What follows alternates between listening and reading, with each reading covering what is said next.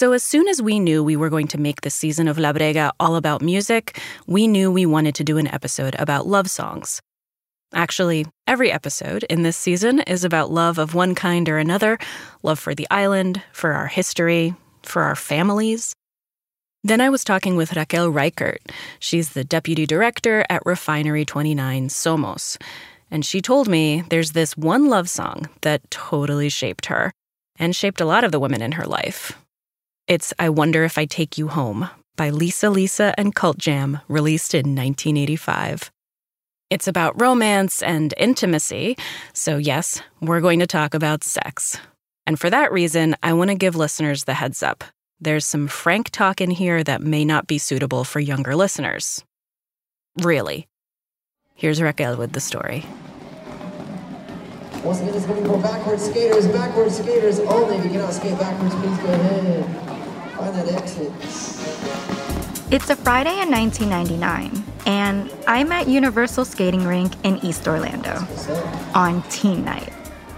I'm only 9 years old, but my mom lets me sneak in and join my older brother to make sure he stays out of trouble. We're on a street called Goldenrod, where my family moved to from the Montañas de Moca 4 years earlier. On the rink and in the dance room, most of the teens look or sound like I do. We're young Puerto Rican transplants from the archipelago, New York, Jersey, Philly, and Chicago. And we're just trying to have a good time in our swampy new city. The DJ's sick, spinning hits from Puff Daddy and TLC. And then we hear those familiar horns. It's Cynthia and Johnny O's Dream Boy, Dream Girl. Immediately, the whole room starts singing a song that came out when most of us were in diapers.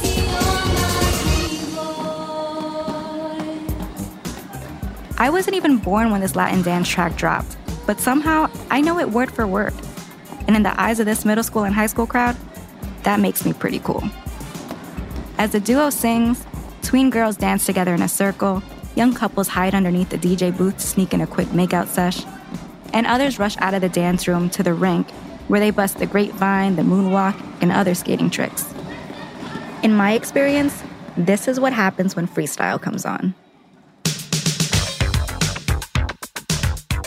I don't know how music that my old-ass parents used to listen to back in Far Rockaway, Queens is somehow the barometer of edge, but there's just something about those Spanish-accented stories of love and heartbreak sung over 808 claves that enliven us all. Freestyle music taught a generation of Boricuas about love and sex. And even more specifically, freestyle taught us, a bunch of Boricua girls in the South, to fight for our desires and our bodies. And we all had our anthem. One song that helped us navigate our relationships and sexual curiosities.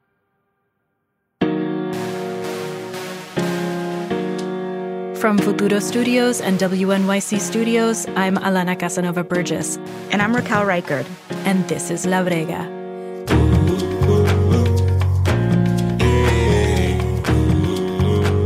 In this episode, track 4, I Wonder If I Take You Home.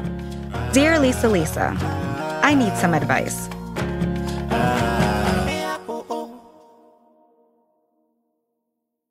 More than 20 years since those nights at Universal Skating Rink, freestyle still plays a big role in my and my family's everyday life. That's mommy scolding me for picking the gandules out of the olla.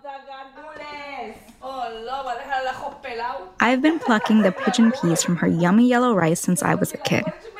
And my parents have been hosting backyard floaty boaty house parties like this one since before then. Papi, our resident DJ, makes sure the set includes salsa, merengue, and of course, freestyle. And mommy dances around the kitchen using cooking spoons as choreography props. It's wild to me that I, una bad bitch girl de los noventas, someone who grew up on the girl power of the Spice Girls, the female independence of Evie Queen, and the brazenness of Cardi B, still feels so liberated by this music from an era that came before me, and that other women do too. Freestyle just feels so freeing. freestyle is a feeling. It's been described as a sonic novela and an Android descarga. But this doesn't make it any easier to explain. It's not hip-hop, it's not totally pop, and it's not even house.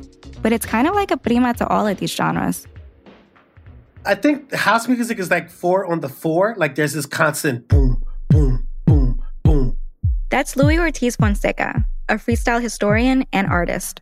Where I think freestyle, to describe it sonically, like doom, doom, doom, doom. Like you hear the snare. While there's not one singular freestyle beat, there are a few key ingredients that go into a freestyle track. I think about freestyle musically as a cousin to what salseros are doing, right? Nick Lopez Rodriguez is a DJ and performance studies scholar. We have timbales, we have the synths and the rhythm, but then we have what we see in salsa music, which is like sometimes my favorite, which is the keyboard break, right? There's always sort of a bridge or hook with a keyboard. You hear that in freestyle music, but it's going to be with a synthesized keyboard.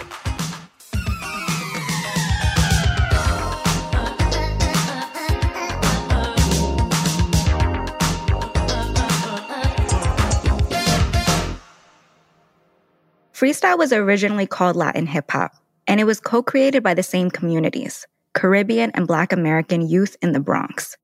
The beats are similar to early hip-hop, but the delivery is different. To put it simply, hip-hop artists rap about what happens on the streets. Freestyle artists sing about what happens in their hearts. Louis describes it as music from the same block, just different sides of the avenue. The beats and the rhythms were very much similar to sounds that are from your parents' records and your cassettes. So there's that familiarity as well, those Latin beats, so to speak. That's Stacy, who grew up on my block in East Orlando.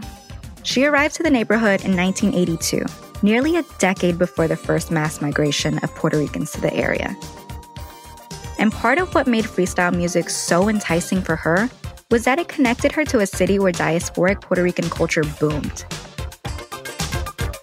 Nueva York. With the moves like breakdancing, it all came together and it was just this perfect package of New York, good looks, good beats, confidence, wilding out. There's no other word to describe it. It was cool. And we wanted to be cool too. What made this genre so dope for her was that it was performed mostly by second-generation Puerto Rican teenage girls who sang, danced, and looked incredible. Singers like Judy Torres, the Cover Girls, and one of the flyest, Nuyorican vocalist Lisa Velez, also known as Lisa Lisa. These artists had a sound and look that everyone wanted to emulate. Sexy, daring, and colorful. Just the looks that these girls had, bright colors and eyeshadows and lipstick. For us today, it would seem like it's gaudy, but it just all worked and was put together in a way that if you're a young girl like me, you're looking, oh man, like I want to look like that. I get what she means. I wanted to look like that too. Bold, confident, free.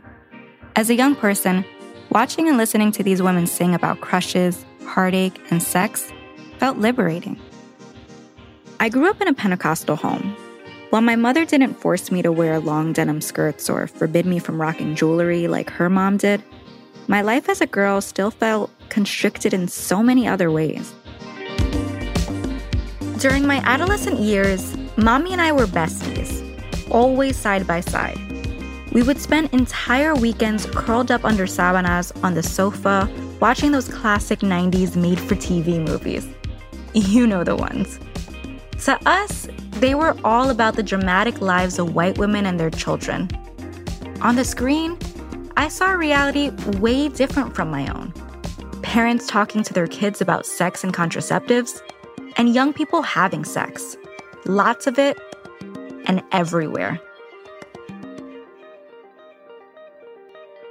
My mom and I, we could talk about shopping, school, even race and police harassment. But sex? that was a topic of discussion that Mommy and I did not touch. Those rare moments when it had come up at church or home, I was taught that teen dating leads to sex, and female sexuality is sinful. So I rarely expressed my crushes, didn't have many boyfriends, and was scared to death of sex. Your girl was shook about everything.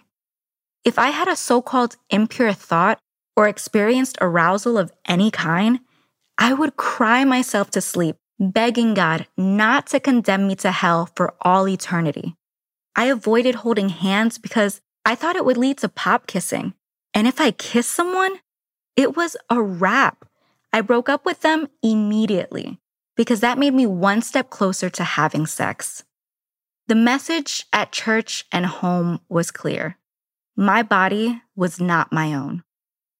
To me, the women of Freestyle broke free from all the expectations that were still tearing me apart. And that didn't just make them cool.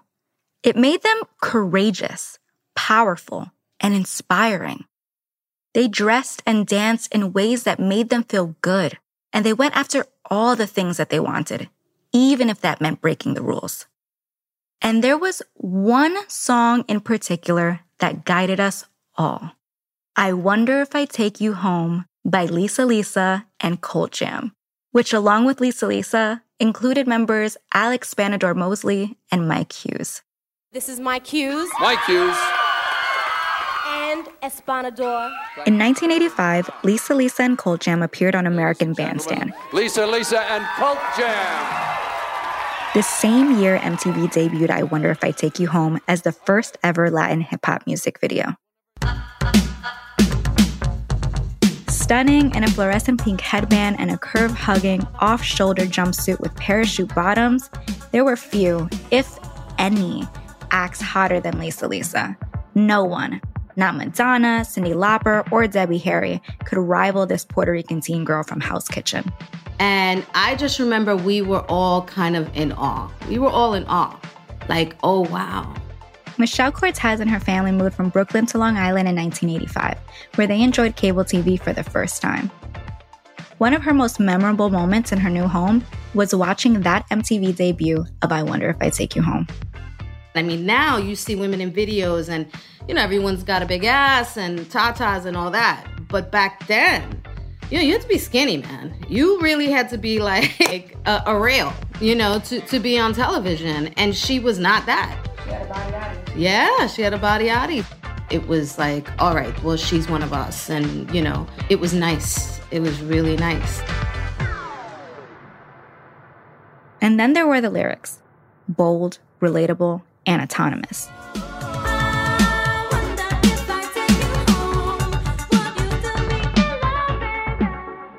Here was a young Puerto Rican woman singing about her sexual desires without shame. I wonder if I take you home, would you still be in love, baby? Because I need you tonight. In one chorus, she expressed what women needed to hear, even if the media, the church, and our education system didn't want to tell us. Women want to have sex too. But we have to weigh that decision against real-life possibilities. Your partner hitting and quitting, unwanted pregnancies, sexually transmitted infections, revenge porn, or simply being labeled La Sucia of the block. So instead of just giving into her partner's pleas, Lisa Lisa advocates for herself, saying it's on her time or not at all. If you love me, you would wait. Even though these conversations weren't happening in the home, Freestyle came out of a decade when women were gaining more agency over their bodies and fighting for access to public health. In the 1970s, the Puerto Rican-led community organization The Young Lords had centered healthcare in their struggle for community empowerment. In the South Bronx, they famously occupied Lincoln Hospital in July 1970 and even made a point of highlighting women's care there. What we want this rally for is to express our desire to have community worker control of Lincoln Hospital, a hospital that for some time has been condemned. Paint is chipping from the emergency room. Our uncles, our grandmothers, our mothers have died in that hospital, and nobody has pushed. Meanwhile, Dr. Helen Rodriguez-Trias, a New Yorican public health expert, helped to establish protections for marginalized women who were targeted for sterilizations, like requiring patients to sign consent forms. This is Dr. Trias in the 1982 documentary La Operación. Sterilization has been pushed really internationally as a way of population control. And there is a difference between population control and birth control. By the end of the decade, feminist groups in Puerto Rico celebrated two big wins: a new government agency called the Commission for Women's Affairs, and Law 54, which outlawed domestic violence. Puerto Rican women everywhere were taking control over their bodies, their hearts, and their lives, at home and through politics. And soon enough, in nightclubs too. Throughout the 1980s, there was a boom in culture pushing songs about love and sex, most of them from a white woman's POV. But freestyle was deeply rooted in Latina self-advocacy and sexual agency. It was empowering, even liberating. As Stacey says, to have these young women singing these songs and dressing how they are, and even staying out late at the club, singing the songs, for an audience. I mean, to me, that's like, get it, girl. And if I were making a mixtape to help me get into my own get it, girl energy, I'd include starter tracks like Naomi's Please Don't Go, where she calls out fragile masculinity. There's something scary about the look that's in your eyes. The Cover Girls Show Me for demanding respect and receipts. Show me you really love me. Karina's Temptation. It's time you look away, he knows just how to touch me. Because she sings about ditching her man for someone who treats her, and let's be real, fucks her better.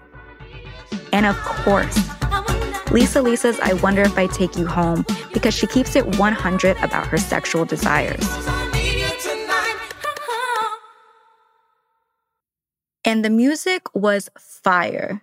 These vocalists from the diaspora and their self-assured lyrics made their way down the Atlantic coast, crossed the Caribbean, where they also became hits in Puerto Rico, inspiring young women despite language barriers. Pues eso para nosotros, wow, una boricua, qué chulería, tú sabes, qué chévere, y eso era... This is the mom of my friend Stephanie Piñero. Her name, as luck would have it, is Lisa. Y a mí entonces, cuando en la escuela me llaman Lisa Lisa, hey, Lisa Lisa, y yo, como un guille. Growing up in Toa Baja, Puerto Rico in the 1980s, Lisa discovered freestyle music through a neighbor and became obsessed with the genre, especially Lisa Lisa. Y eso era algo bien grande en Puerto Rico. Steph and I haven't known each other long, but we've gotten close over the last 4 years. We've bonded over our feminist work, growing up as Puerto Rican girls in the South with a shared love of alligators, and, surprise, freestyle. Like in my house, freestyle music often blasted from Steph's childhood home in Jacksonville, Florida. Her mom, Lisa, used to murmur the words while cleaning. These songs transport Lisa back to her teenage years. At the time, there just wasn't anything like it. A fierce Boricua gal singing in English? It was huge.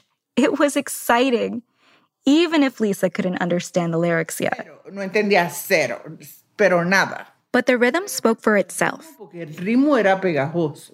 The music was hot, and the makeup, hairstyles, and fashion were just as fresh. We're talking lots of neon. Ese rosita fosforescente, amarillo fosforescente. Pues para ese tiempo se usaban las camisas cortas. These songs that Lisa didn't entirely understand became the soundtrack to her romantic life as a teenage girl. Crushes, dating, and sex. She was dating a boy when Lisa Lisa's I Wonder If I Take You Home made its way to Puerto Rico. It's a song that she refers to as an anthem for her, for very, very personal reasons. After the break, how Freestyle and this Lisa Lisa jam holds a special, intimate memory for Lisa and generations of other women. This is La Brega. Stay with us.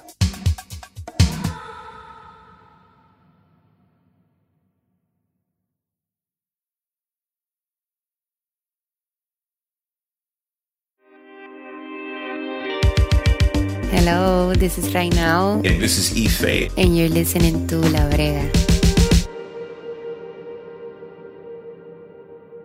This is La Brega. I'm Alana Casanova Burgess. Writer Raquel Reichert has a special place in her heart for freestyle music. And turns out, she's not alone. There are generations of Boricua women who grew up on the sounds, styles, and stories found in freestyle. Like her friend's mom, Lisa. Raquel picks it up from here.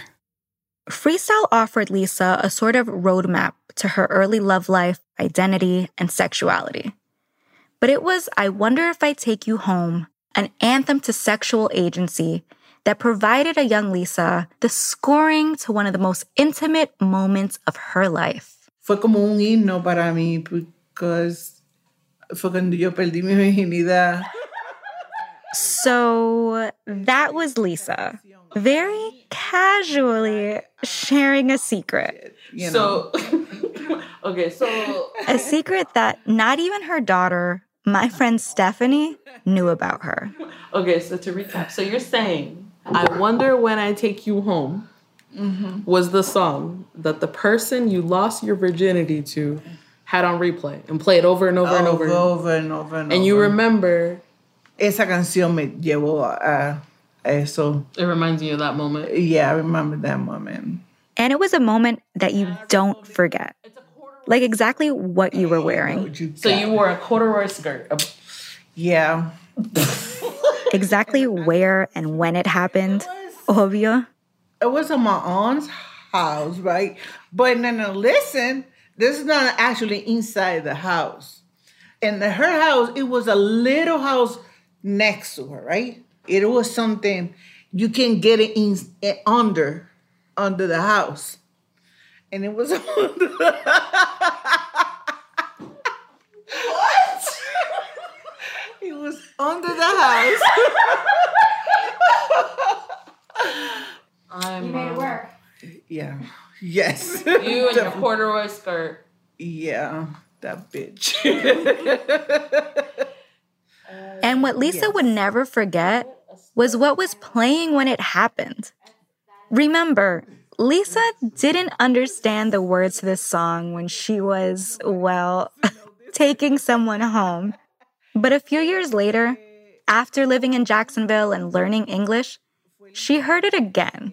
And she was floored. So you understood when you were married and you had kids already. That's when you finally understood what that song meant. Exactly. I was like, oh shit. This motherfucker knows this. I didn't even. Because he knew. He knew what it meant. It wasn't me that I don't know, but he knew. I've never heard this, and me and my mom are pretty close. Like, I know a lot of the stories, but I didn't know that one. I didn't know that story.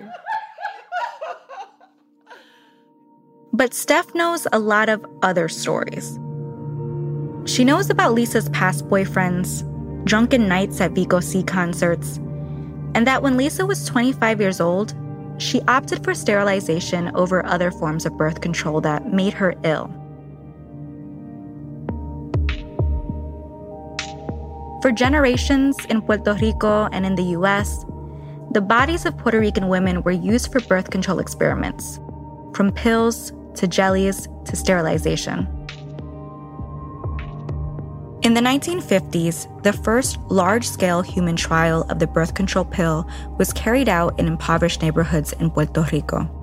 U.S.-based physicians, scientists, and government officials coerced women into receiving certain contraceptives and even sterilization, many without their informed consent. For decades, sterilization was encouraged there, and it became one of the most accessible forms of birth control available to Puerto Rican women. While it's not anymore, it remains one of the few options women know intimately and thus choose.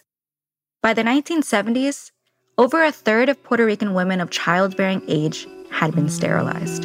En Puerto Rico, una de cada 3 mujeres en edad de procrear ha sido esterilizada. Tan común es el método que se le conoce simplemente como la operación.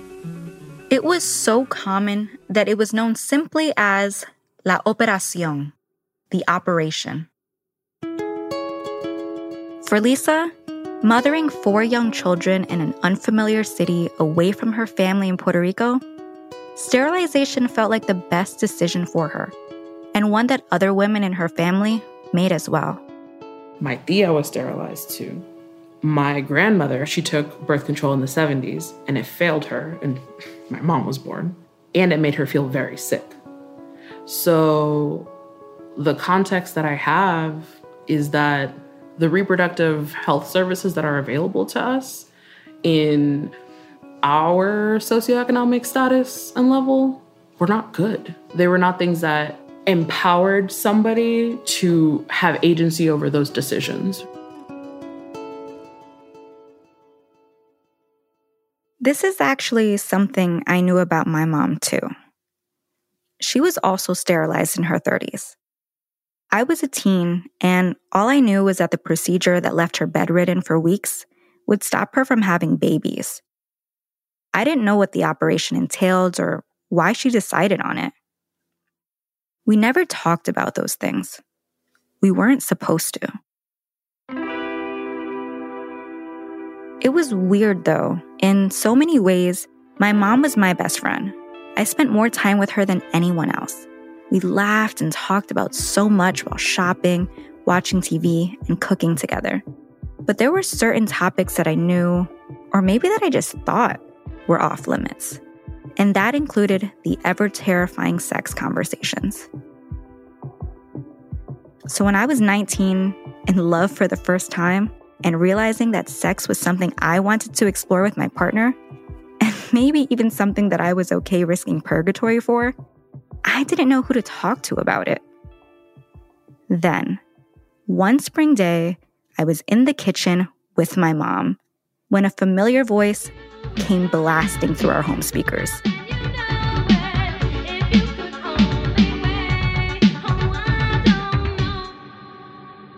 There, in the kitchen, I blurted out, "Damn, she's so right." My mom was at the stove cooking her ensalada de papa, and to my surprise, she said, "She sure is." My mommy, the one who dressed me in my Sunday best for hours-long servicios, turned to me and said something like, "That's why you have to be sure about your decision. You don't do it for the man, you do it for yourself. So whether they stay or go, you don't feel bad about yourself." Damn, that was a holy word. Lisa wasn't the only one who understood me. Apparently, Mommy did too. After years of feeling like I couldn't talk with my mom about sex, I Wonder If I Take You Home was the spark. When I finally started getting busy, my mom and I began talking even more about sex, and we haven't stopped talking since. The song invited us to start speaking freely and openly about pleasure, masturbation, fantasies, birth control, all of it. I'm not kidding. My mom knows more about my sex life than most of my closest friends. 13-year-old me would have never believed this. Stephanie and her mom, Lisa, have a similar thing going on. And this song helps Steph make sense of the woman who raised her. I have always wondered where my mom came from. My mom has always been just free. She has always, she dressed her own way. She dropped out of school when she was 15. She moved out of her parents' house when she was 15. Knowing that these songs were the songs, the soundtrack to those moments in her life. She saw what Lisa was wearing. She was like, oh, I could rock that. I could kill that. Had my mom not had those experiences, I would not be the woman that I am right now. Today, Stephanie is the executive director of Florida Access Network, the only queer, women of color-led abortion fund in the state. So much of her work centers on expanding reproductive justice and bodily autonomy. Part of destigmatizing abortion has also been really addressing and destigmatizing sex. And for Steph, a lot of this music that her mother listened to and that she now also blasts from her car radio in Orlando was about sexual autonomy. Young people deserve to feel sexually liberated too, and deserve not to feel stifled and ashamed for being human beings, which, like, having sex and feeling sexual feelings is part of the human experience.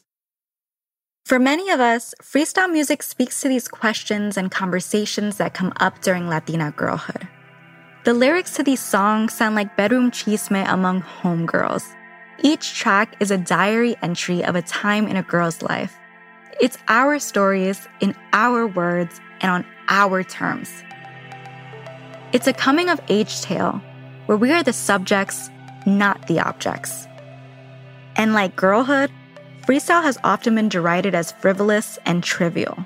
I find it interesting that these songs that are sort of about the desires of Black and brown women specifically, and the longings and the yearnings of Black and brown women, were seen as not substantive. That's Nick Lopez Rodriguez again, the DJ and scholar. And yet, they were also the same women who were the backbones of caretaking the results of a lot of the socio-political conditions that were happening at a time, right? And so, like, freestyle music was the only music in which women explore these complicated thoughts of, like, human interaction. Dismissed as trivial chatter among Puerto Rican street kids, freestyle's popularity began to wane in the 90s, with some music experts citing its all-out death in 1995. Because a lot of freestyle songs at their core, they're about love, right? And so I think that people don't find it substantive because we see these as like frivolous things. But that's also how we see women in our society, right? We see the sort of lives and the interpersonal lives of women as frivolous. And again, like, I would argue to say the leaders of freestyle were Black and brown women. But if freestyle died, you wouldn't know it walking around Orlando.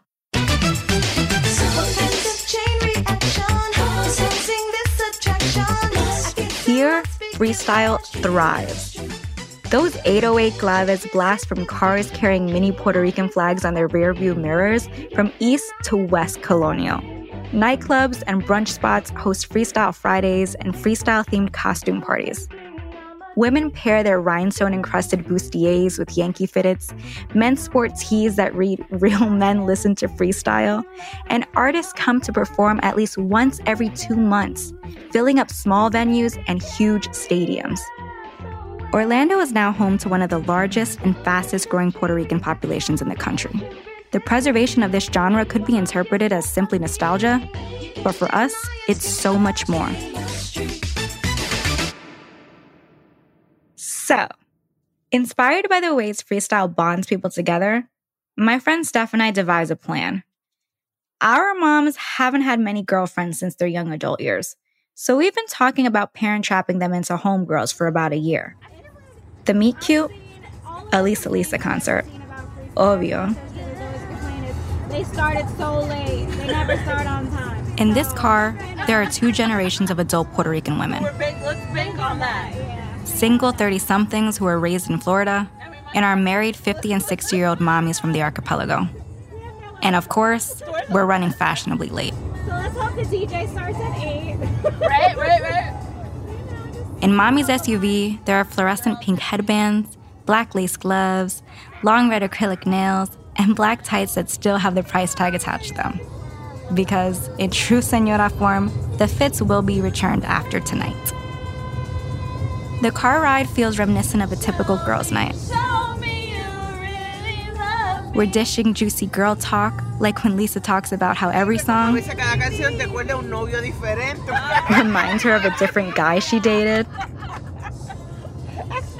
And I decide to reveal a secret to my mom. When I was younger, I used to sneak into my mommy's drawer to steal her thongs.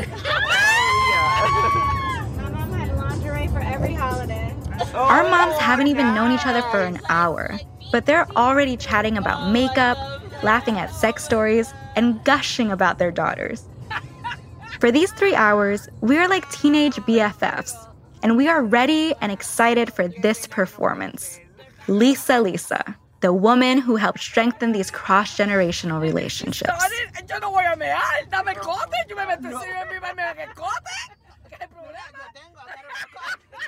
Luckily, we arrived right on time. Because of you, we old schoolers still have a stage to perform on, so thank you so much. The Hard Rock Live in Hollywood, Florida fits 7,000 people. And this place is packed. People drove from all around the state to sing along with heavy hitters like Lisa.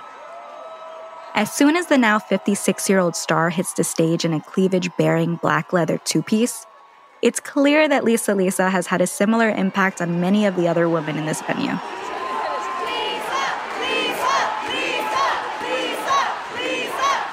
And when our anthem comes on, the four of us, like thousands of others that night, sing every single word.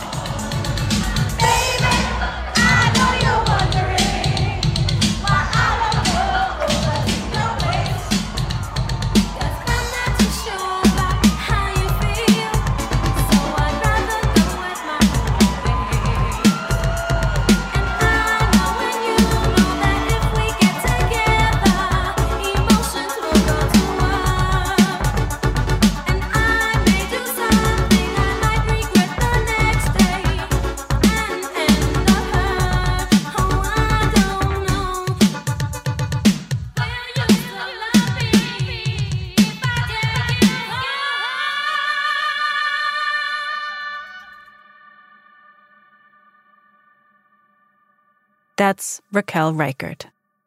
Now, before we wrap up this episode, we've got one more tribute to Lisa.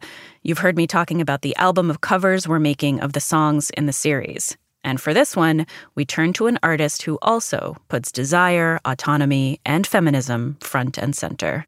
I'm Rainao, and I'm a Puerto Rican artist.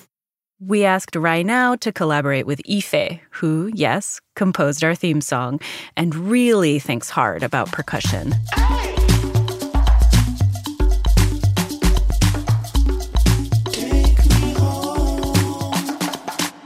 I took the basis of the beat of the song. It's similar to a rhythm that we use in salsa sometimes. It's called orisa. And I'm using, traditional percussion like shakeres, maraca, or clave, and things that you would use, inside of rumba. As a Puerto Rican, I have those rhythms in my veins. It made me feel like this cover was home.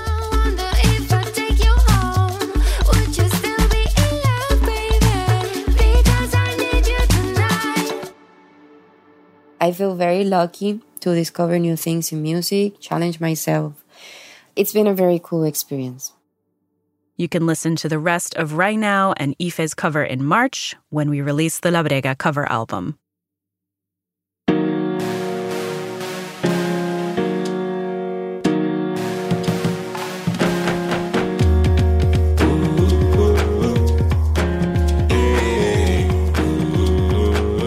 This episode was written by Raquel Reichert. It was edited by Mark Pagan and produced by Joaquin Cutler, with support from Liliana Ruiz, Tasha Sandoval, and Ezequiel Rodriguez Andino. Original art for this episode is by Mia Pagan. Excuse me, Alana. Just wanted to thank Zoe Colon, Angel Vendrell, Jackie and Emily Diaz, Richie Rosario, Cynthia Torres, DJ Dominic, and my mommy and papi. The La Brega team includes Ginny Montalvo, Ezequiel Rodriguez Andino, Joaquin Cutler, Liliana Ruiz, Tasha Sandoval, Mark Pagan, Maria Garcia, Victor Ramos Rosado, Juan Diego Ramirez, Marlon Bishop, and Jenny Lawton. Fact-checking this season is by Istra Pacheco and Maria Soledad. Our engineer is Joe Plord. Our theme song is by Ife, original music is by Balloon. This season of La Brega was made possible by the Mellon Foundation. And next week, we're going to take a break. Just picture us working away on our next episode, track 5, Las Caras Lindas. That'll drop the following week, March 2nd. In the meantime, if you're new to La Brega, might I suggest going back and listening to season 1? We've got 8 great episodes for you to catch up on, all available in English and Spanish. There's a Cold War spy story about betrayal, a David and Goliath face-off with the U.S. on the basketball court, and so much more, including a singing grandmother who can't get enough of Bad Bunny. If you're new to our show, welcome and enjoy. See you back here in a couple weeks. Bye.